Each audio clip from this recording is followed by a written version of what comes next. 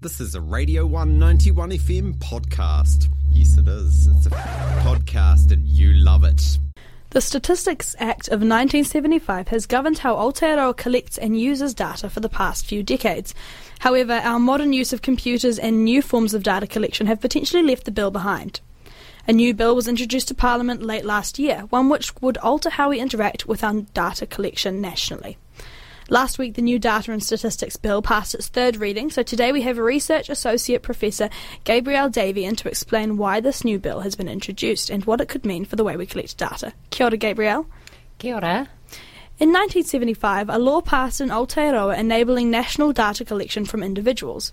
This data, including information about race, age and finances, has been used in conjunction with the development of computers and evolved data collection methods to guide policy, influence public services and even predict how people might behave in the future. Do you think the way we use and collect data modernly is competently managed within the Statistics Act of 1975? I can't comment. I haven't been following the details of the Statistics Act, but I do realise that it needed to be updated. In terms of whether statistics are managed competently, I do think that Stats NZ is doing a great job of balancing the needs and the desires of researchers, including government, but also balancing the feedback from individuals and interested groups and affected parties. What sort of interaction have you had with the data collection bill and other forms of data collection as a researcher? I haven't had any direct interaction in terms of the bill. I'm more of a user of the data and the in particular the integrated data infrastructure that Stats New Zealand have set up that enables researchers to analyse administrative data while also protecting the rights of individuals in terms of having data de-identified. Is there anything you've seen on that IDI base that you feel is something that shouldn't be available to the public, or is there anything that you would like to see available to the public?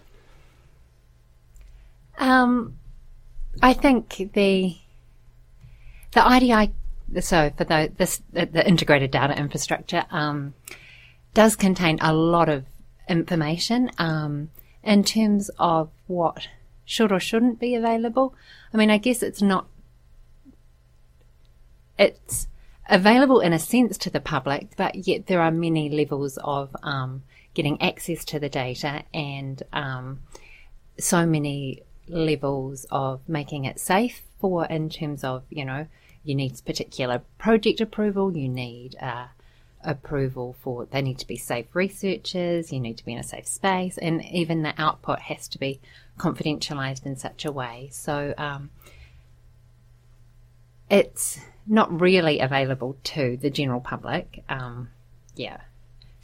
Craig Jones from Stats NZ described that the new bill intended to keep the legislation up to play with modern practices. Can you explain some of the changes this new bill will usher in to the best of your knowledge and how these align with, as Joan describes, modern practices? Oh, not really. I'm not particularly skilled up to answer that question, sorry. No worries, that's no problem. Do you have any idea what data will potentially be collected that doesn't fit in the remit for the use of official statistics, as is the change that the bill's bringing in? I think there were some issues that obviously things have changed hugely in the way that data is collected even in the last 5 years, let alone since sort of 1975. And I think that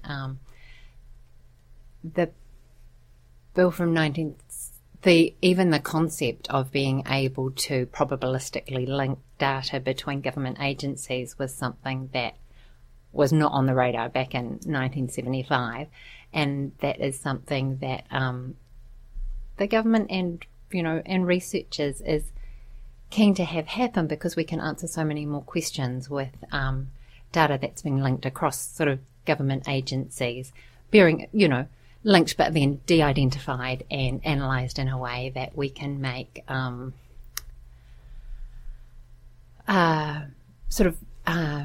determine research findings for groups of people, or sort of, what the average result might be, rather than specifically for individuals. And can you talk about some of these positive projects that have come out of the ability to access this large-scale data anonymously? Yeah, there have been quite a range of projects, some led by government, a number led by universities and private research organisations. A couple of projects that I've been involved in. One, we were looking at the impact of injury on older adults and just looking at what effect that had on them going forward, sort of over the next couple of the sort of 2 to 3 years. And I think we're really fortunate in New Zealand to have a scheme like ACC. But our research showed that even with ACC, older adults had reduced total income even 3 years on from their injury. So just being able to find out things like that, where we've been able to utilise the ACC database, but also the IRD's income records as well, and to be able to analyse those at the same time. That was a fucking Radio 1 podcast, mate. There's heaps more at r1.co.nz.